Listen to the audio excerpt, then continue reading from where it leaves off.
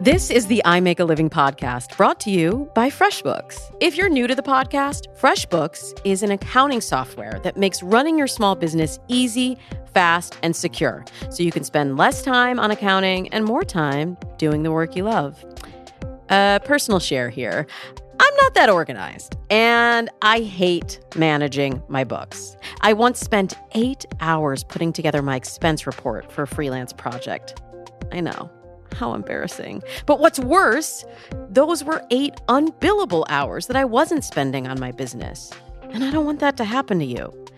FreshBooks was my solution, and now I have an easy time logging receipts, billing expenses, and so much more. If you can relate to my frustration of managing the books, you should check out FreshBooks and see how it can help you too.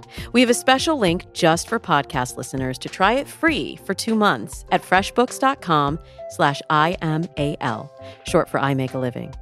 And yeah, you guessed it, that's a limited time offer. So don't procrastinate on this one like I did on managing those old receipts. We'll put the link in the show notes to make it super easy for you to get your business finances on track at freshbooks.com/IMAL. I'm your host, Damona Hoffman, and I'm one of you, an entrepreneur who is proud of my heritage. In honor of Black History Month, we're celebrating an amazing Black woman, someone who not only carved her own path in business, leading her to be named to Forbes 30 Under 30 list and sell her company to Amazon, but someone who also keeps paving the way for other entrepreneurs of color as the head of Google for startups in the U.S. today. She is an independent thinker. She's an innovator. She's the one and only Jewel Burks Solomon. And here she is talking about PartPick, the company that put her on the map as an entrepreneur and also got her into the White House to meet with Barack Obama during his presidential term. PartPick is the company that I founded in 2013, and it really came out of a problem. I was working in the manufacturing industry, working at a company that sold parts, and I was managing in a call center, and I was the person who got all the escalations when we had upset customers who had not received their part on time or gotten the right part. And I got tired of getting yelled at, honestly. And so I started to think about what would be a better way for me to help these customers. And at the same time, my grandfather called me looking for a part. He has a farm in Repton, Alabama, and his tractor broke down in the middle of the harvest. And so I was trying to help him find a part. I was listening to these customers trying to find parts. And one day I kind of just had this light bulb moment. And it was, what if I could help people find parts just with an image? So a lot of times they would have the part that they wanted to replace and not know what it was called or have a part number for it. And so I started thinking about what if I could apply kind of visual recognition technology to this problem. And that's really how PartPick was born. So I started doing a lot of research, decided that I wanted to pursue it full time, started to put together a team, and ultimately built out some really cool technology to allow folks to search for parts just with an image. This was born out of, you saw a need with the customers. You said you're tired of getting yelled at, which, is the customers couldn't explain what they're looking for. So you created this technology really to serve a need. But it's not always easy to get investments in a startup when, you're 20 something years old and had you had a business before? Not really. No, this is definitely my first technology business. I used to sell paintings in high school. I don't know if that really counts as a business, but yeah, sales experience. Yeah, sales experience for sure. But no, this was my first tech company. And so, yeah, it was definitely challenging to get people to understand the vision, particularly because I was coming at it from not really having a deep tech background. I started my career at Google, so I did have some experience in the tech industry, but I didn't know how to build computer vision algorithms. So it was really important for me to build a great team around the idea that could help me actually build this technology. But we had to bootstrap for quite some time while we got the technology to work, while we got our first few customers. So it definitely wasn't kind of off the bat fundraising. It was really about how do we build out a proof of concept, original sort of technology, and then go out and find people that can help us scale. Okay, so let's break that down, because there's a big gap between bootstrapping and just launching your business on your own. And then eventually you ended up with a $2 million seed round. What do you think was the difference for you? Because I know there's a lot of entrepreneurs listening that are like, I could use $2 million. Was it just that your product was that good, or did you do something else to be able to catch the attention of investors and get that first $2 million? The first thing I would say is you have to invest in yourself first. So when I was still working, I was saving up money so that I could fund kind of the first prototype and bring people on. Even though I wasn't able to pay them a ton, I was able to save up enough to pay them so that we could kind of get something that was usable and that I could take to initial customers. So that was the first step for me, was one, doing enough planning in advance that I had enough money to feel comfortable jumping and quitting my full-time job and pursuing PartPick. And then it was really finding the people who had the right skill set to help me build it and who were motivated enough by the idea that they were willing to work on it for much less than, their typical rate. And then it was figuring out ways to get in front of investors, because I didn't really have a network in the investment community at the time. I was pretty young, and even though I lived in Silicon Valley, I didn't have a huge network. So I had to find creative ways to get in front of people who could invest in my idea.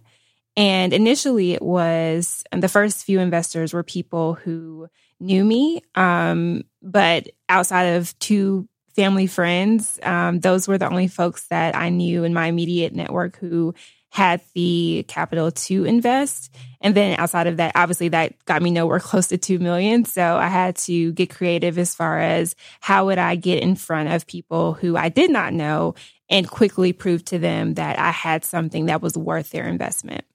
You did end up getting the attention of some really big people to fund you. AOL co-founder Steve Case, Comcast Ventures. How did you catch their attention? So I really leveraged pitch competitions to get in front of investors. So the way that I ended up meeting Steve Case was through his pitch competition, Rise of the Rest, where they kind of go around to emerging markets outside of Silicon Valley and run a pitch competition for local startups. And so they came to Atlanta, they did a competition, and I won. And so the prize was a $100,000 investment from Steve Case and kind of the Rise of the Rest fund. And that was awesome. Steve Case has been an incredible supporter. He is the reason I got to go to the White House and meet President Obama and show him what we were working on at PartPick. So, and he also included me in his book. So that was really awesome. But yeah, I definitely used pitch competitions and then following up after pitch competitions, because a lot of times the judges were investors. So I would meet them at the competition and then reach out to them afterwards. And a lot of times, in the early competitions I did, I wasn't really ready for investment, but I stayed in touch with them, gave them updates every few months, letting them know that I was still working on it and how things were progressing. And that really was a way that I met a lot of the investors that ultimately decided to join us. That is so key, Jewel, to be able to network and keep in touch with the people that you met and really build a relationship with them. I think that's sometimes what people miss with networking. They want to just make the contact, and you have to sort of nurture the contact. But what if you don't have the contacts? Like, you met them through the pitch competitions, which is great. But, this is our Black History Month episode. I know a lot of entrepreneurs of color don't have the same networks that entrepreneurs of that white male entrepreneurs might have. How can you begin building that network beyond the path that you told us about? Make a target list of the people you want to meet and you think will be helpful in your business, and figure out where they're going to be. And not saying stalk them, but really show up and ask questions and be engaged and be helpful where you can. So, for example, there were a few people who I really thought would be great investors for my business or even just advisors to me. And I kind of wrote a list and I looked into where they would be speaking. And I went to those events and I would engage with them. And so they saw me multiple times over the course of just say a year. And finally, they're kind of like, okay, so what are you doing? What are you working on? Just because they noticed that I was consistently showing up, asking good questions, trying to add value to whatever they're working on when I could. And for me, that was one of the ways that I was able to get Comcast Ventures as an investor. I met William Crowder, who was at the time at Comcast running the Catalyst Fund. And I saw him several times over the course of 2 years before they actually ended up investing. But it was me being consistent and kind of building that relationship that ultimately convinced him that I was an entrepreneur worth investing in. So just low-key stalk people. I saw this firsthand as a former TV executive and producer. People often want you to buy into their project when they haven't created any tangible elements of it yet. Before Jewel pitched her idea, she invested her own time and money to create the physical product. So she wasn't asking people to contribute to a concept. She could show investors exactly how it worked and what made it so special. And she could update them on new developments as her product evolved. Jewel wasn't hoping people would just invest in her business idea. She was getting supporters on board with a solid product and an experienced team. You know, if you give people something to latch onto and to see like, wow, okay, I met you 6 months ago and now you're doing this great thing, that is something that attracts people to you. So I think at a certain point, people decided that they wanted to support me because they saw that I was actually working and making good progress and that I was creating something of value. Well, you've continued to make progress since then, and your company was acquired by Amazon in 2016. That is the dream for so many of our listeners, to grow your business to the point of being acquired by somebody as big as Amazon. But I bet you there are some challenges that come with taking this idea that you have nurtured and grown and then sort of handing it over to a big company like that. What were some of the unexpected challenges that you encountered during that process? The decision to sell your business is a huge decision. For me, I think it's, outside of who I was going to marry, it's probably one of the biggest decisions I made in my life. So I know what you're talking about on that. Yeah. We were still pretty early in the life of the company. And I had a bigger vision as far as how I wanted to grow the business. But I was very realistic about kind of what was happening in the industry, the amount of money I would need to raise to be able to grow the business out to the point that I wanted it to be. And honestly, the reality of not having an easy time in that fundraising experience, not feeling like I was getting a fair shake from investors. So the decision to sell was really kind of a response to the reality of some of the hardships I was facing in building the business. Jewel, do you think that was because of being a woman of color?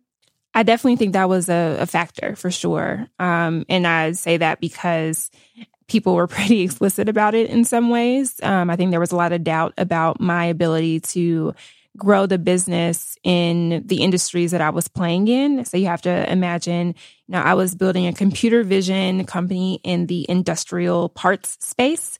So two extremely white male-dominated spaces. And some investors felt like it would be too difficult for me to sell to the customers that I was pursuing because they wouldn't take me as, at the time, a 26-year-old Black woman seriously. So that was a concern of some investors.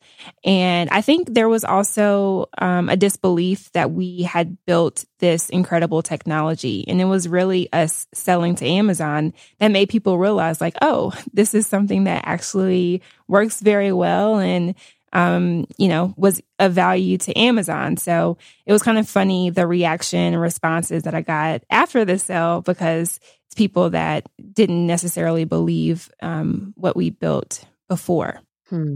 Yeah, I've heard that from some other entrepreneurs at our I Make a Living live events, that, they create something great and people think that they licensed the technology or, had someone else build it for them, but you were really doing it yourself and you really understood the technology. So when Amazon acquired your company, it wasn't just the product, right? They were also sort of acquiring your knowledge and keeping you on throughout the transition.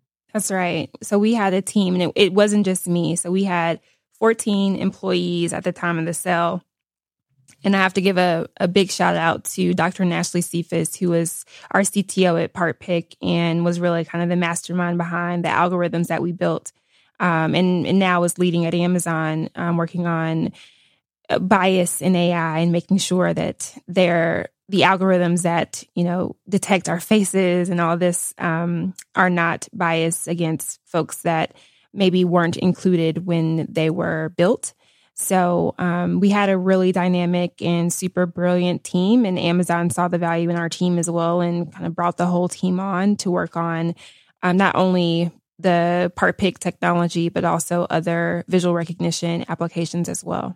Wow, that is really impressive. And you've just continued growing and continued building. You have a new role now as the head of Google for Startups. What is Google for Startups and what's your role there? And what are you hoping to achieve? Google for Startups is Google's effort to bring the best of Google to startup founders everywhere and really level the playing field for startups. So my job is to lead the efforts in the United States. The team is global, so there are heads of many different countries, but it's new for us to have a head of the US. So I'm super excited to be the first person in this role and really leading around leveling the playing field, and particularly focused on helping Black and Latinx founders in emerging markets, with our first focus being in Atlanta, where I'm based. That's wonderful. I am so pumped for that. And I think it's also fantastic that you have decided to stay in an emerging market, stay in Atlanta, which, you think tech and you think Silicon Valley. And I know you started out there at Google, but you decided to come back to, you're from Nashville, but to come back to Atlanta and come to a different market where there was a different talent base in order to launch your company. I'm sure a lot of people thought that was crazy. There's so much talent in Silicon Valley. Why would you launch a tech business in Atlanta? Yes, I did get that a lot. If I got feedback in investor conversations, I would keep a spreadsheet that listed what was the feedback. And a lot of people say that us being based in Atlanta was a negative for them, because a lot of times seed stage investors want to be close to the companies that they're investing in, or at least at the time that was sort of a big thing. And so, but for me, I knew for my business, it made sense for us to be in Atlanta because we had this amazing talent pool to pull from out of Georgia Tech and the other universities in the city. Our customers, a lot of the customers that we were selling into are based in the South and in the Midwest and not in Silicon Valley. So we needed to be close to our customers. And for me personally, I just wanted to be close to my family and close to home. And so it always made sense for me to stay in Atlanta and build the business in Atlanta. In the last 5 years, tech giants of Silicon Valley have made efforts to diversify. However, despite the push for change, the tech workforce is still largely made up of white and Asian men, according to diversity reports released by Apple, Facebook, Google, and Microsoft. Perhaps this industry lacks diversity because these companies are so closely situated within the same region and are competing for the same talent. But Jewel put her money where her mouth is and launched her company with a fresh and diverse talent pool. And she will continue to grow Google for Startups from her home base of Atlanta. Sometimes we think as entrepreneurs about the business we're building, but it's really so much bigger than that when you're creating opportunities for other people to work in an environment that you've created. Yes. I think that's one of the things I'm most proud of my career so far is that I was very adamant about staying in Atlanta, cultivating talent here, hiring folks who may or may not have been given a chance in other settings, and getting them to a place where now they're leading in a company like an Amazon and able to go on and do amazing things. That to me is kind of the best part of my journey so far, is being able to give folks opportunities and see kind of what they've done with those opportunities. And they've done amazing things. Well, you've been in this industry for a while now, and it must have been interesting starting at Google. And then after many years, after launching your business, to now come back to Google and head up Google for Startups. What has changed in that length of time? Yeah, so it does feel kind of like a full circle moment because I started in 2009 as an intern. So, over 10 years ago, and now coming back, it's really incredible to be in this role doing something that I'm so passionate about. And that I really have the experience of the founder. I have a lot of empathy towards founders. So I know what they're going through because I just went through it as a founder myself. And so I'm able to kind of guide and direct, making sure that we're bringing the best offerings to founders and that we're doing events that are really meaningful to founders.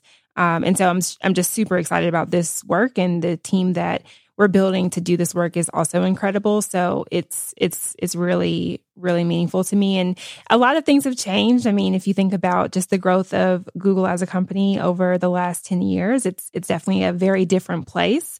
But to me, I'm very encouraged by the fact that they brought me on in this role, decided to make the investment in Atlanta for me to be in Atlanta and be focused this year and kind of building out a model in Atlanta that we can take across the country. So I'm super excited about it. I'm also curious what's next for you outside of your role at Google. Where do you want to go as an entrepreneur when you look to the future? Yeah, so I mentioned Collab Capital. That's really kind of both my passion project and where I want to go. I have a big vision about how entrepreneurship can be really a difference maker in communities that are historically struggling. And I think a lot about the wealth gap in the United States, and I think about how entrepreneurship in my life made a huge difference and kind of changed the trajectory of me and my family because of what I was able to do with the acquisition of my business, and how the same thing can be true for many other people if they understand how to do it and have access to the right networks and have access to the early stage capital that they need.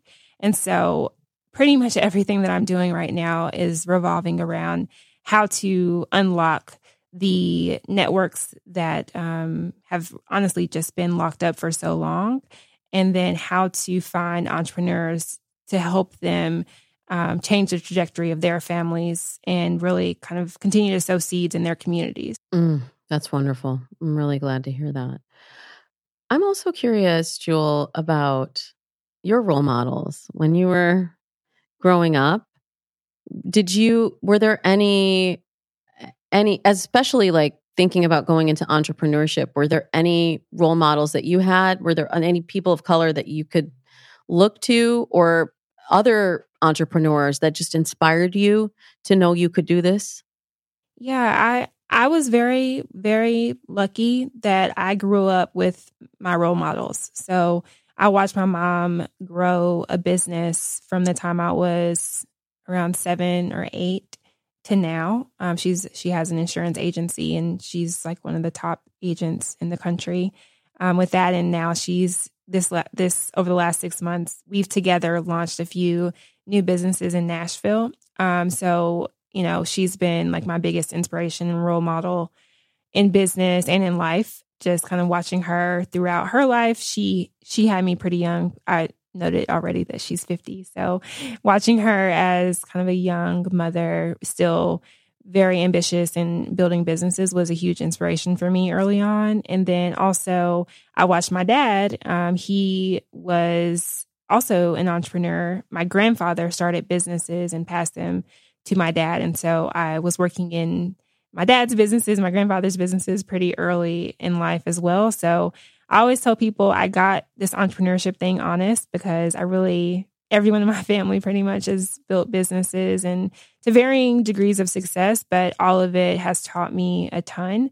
And I'll say also, I grew up in a church environment where a lot of the folks that I would see on Sundays were successful in various business ventures. So I kind of had that inspiration growing up as well.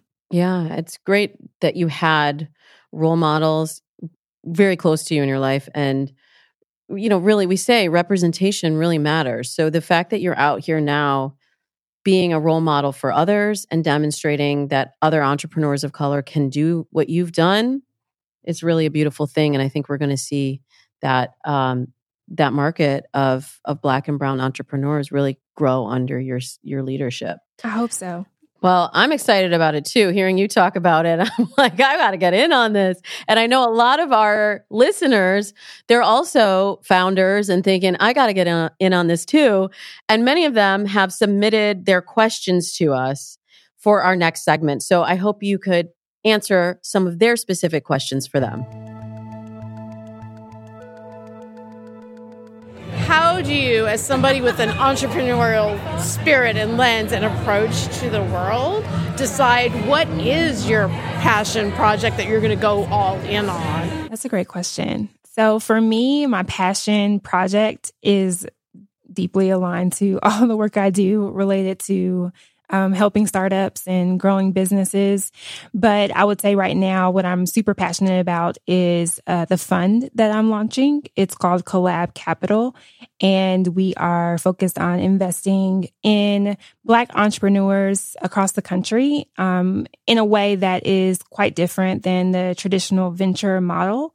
So we're looking at how can we best align the interests of us as the investors with the entrepreneur and provide optionality, which is something that a lot of entrepreneurs who pursue venture don't necessarily have. Kind of once you go down a venture path, you are making a decision that you want to be a multi-billion-dollar business. And that's great, but sometimes every business isn't meant to be a multi-billion-dollar business. And so we've created a model that is better fit for businesses that don't quite know yet what they want to be. And we give them the chance to figure it out and to decide throughout the course of building the business. I want to just clarify, when you are building a multi-million-dollar business or more, what are some of those challenges, or what are some ways that the business grows that you're not expecting?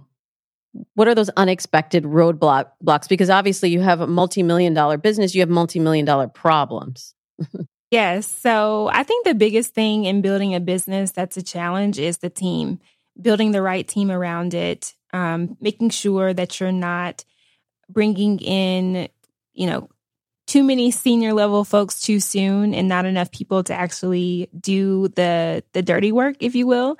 I see startups making this mistake a lot where they build out an executive team. They have chief this, chief that, chief this before they really have a product or really have money to manage. And, they already have a CFO, for example. There's no one to build it, right? Yes. And then, right. And then have no one to build it.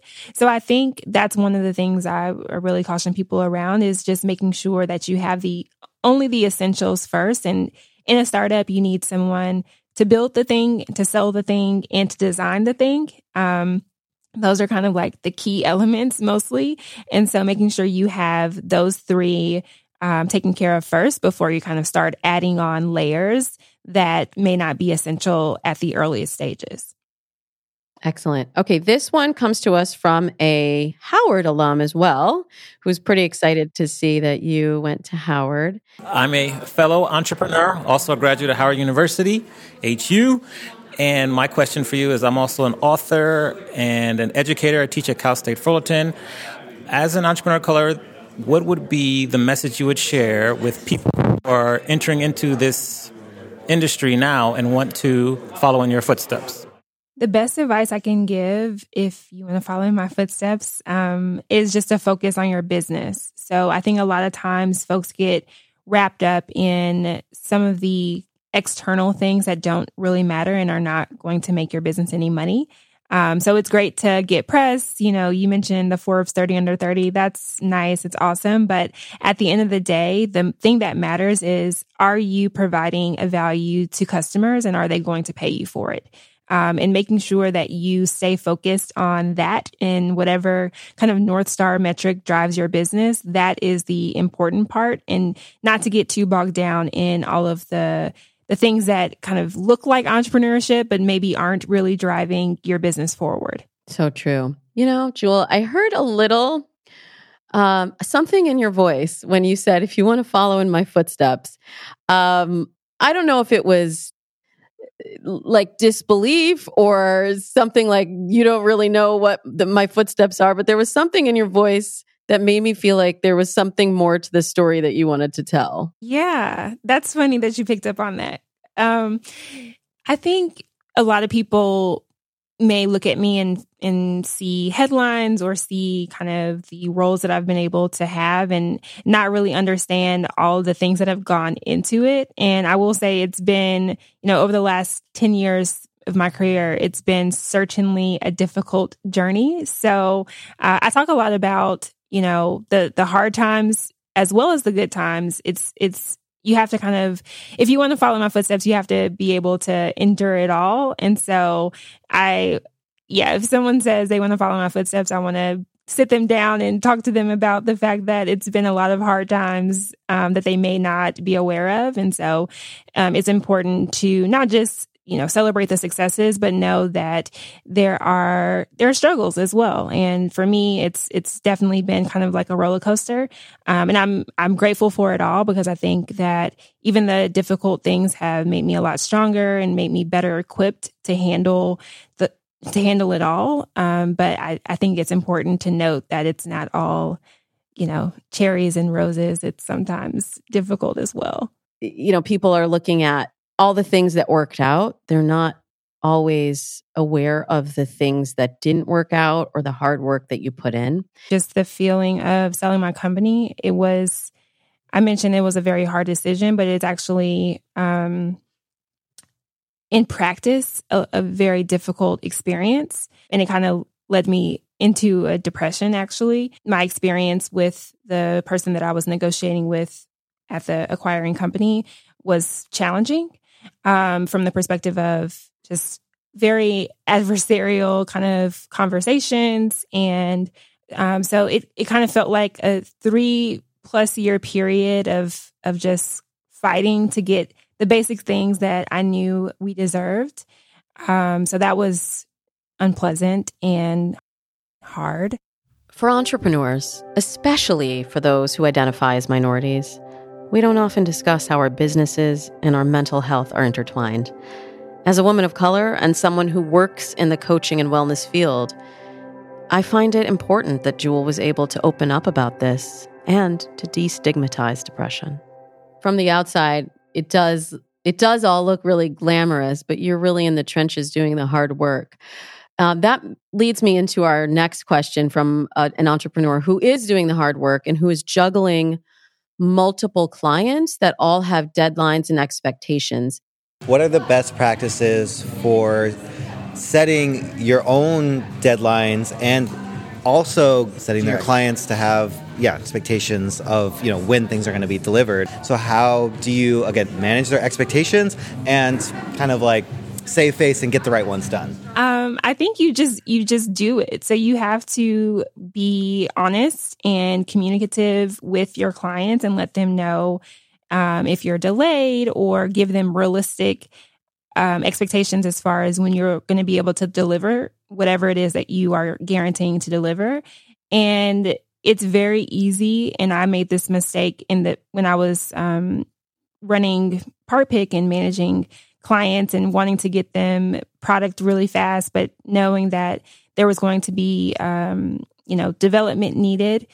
You have to be honest and actually give yourself a bit of a buffer, because things always take longer, especially if you're dealing with having to develop something. And in our case, we were developing algorithms. So it definitely always took a little bit longer than we expected. But you have to be able to communicate that to customers. And I think people typically, they are willing to work with you, particularly if you're in an early stage and they know that. But you just have to be honest and make sure that you're able to hold up whatever deadlines you committed to. I think for a lot of our listeners, many are in like creative or service-based businesses where, they're doing the same kind of work for all of the clients but they have different deadlines. And even in my business, I know sometimes you want to say yes to everybody and to everything, but then it gets challenging when you realize you've promised something to 3 people at the same time and you just think there's only so many hours in the day. How thin can you spread yourself? So there's something I think in being able to probably organize and manage your time too, to be able to deliver and know what you can say yes to when. That's right. And no is your friend also. It's okay to say no. I think a lot of times entrepreneurs, we want to be able to say yes. It's kind of like how we're wired, but it's good to say no when you can't deliver. It's better to go ahead and just say no than to overpromise and then disappoint someone. So yeah, that makes me, I totally agree with you. It makes me think of that Shonda Rhimes book, A Year of Yes. Yes. I completely didn't understand it because that's all I have is a year of yes. I was like, I need a year of no. Yes. Agreed. That actually leads really well into our final question. I've read maybe, 1,000 books in the last 5 years. That's not even an understatement. Like, I read a lot. Most of them are by male authors. Anything in business, anything in development.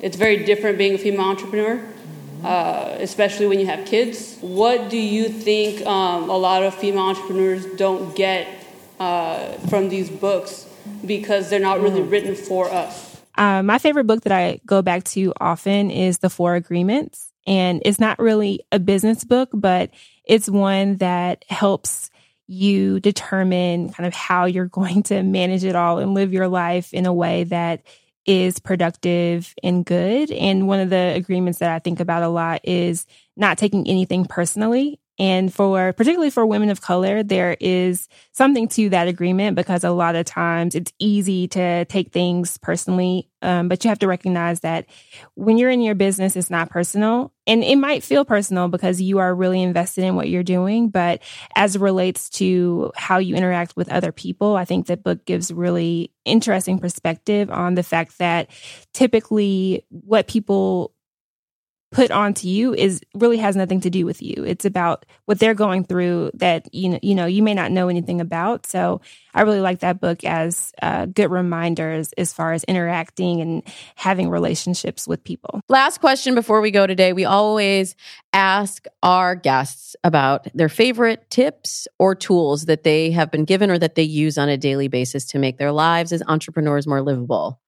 What's your favorite tip or tool to share? Biggest thing that has been a difference maker for me within the last few weeks actually is turning off notifications on my phone.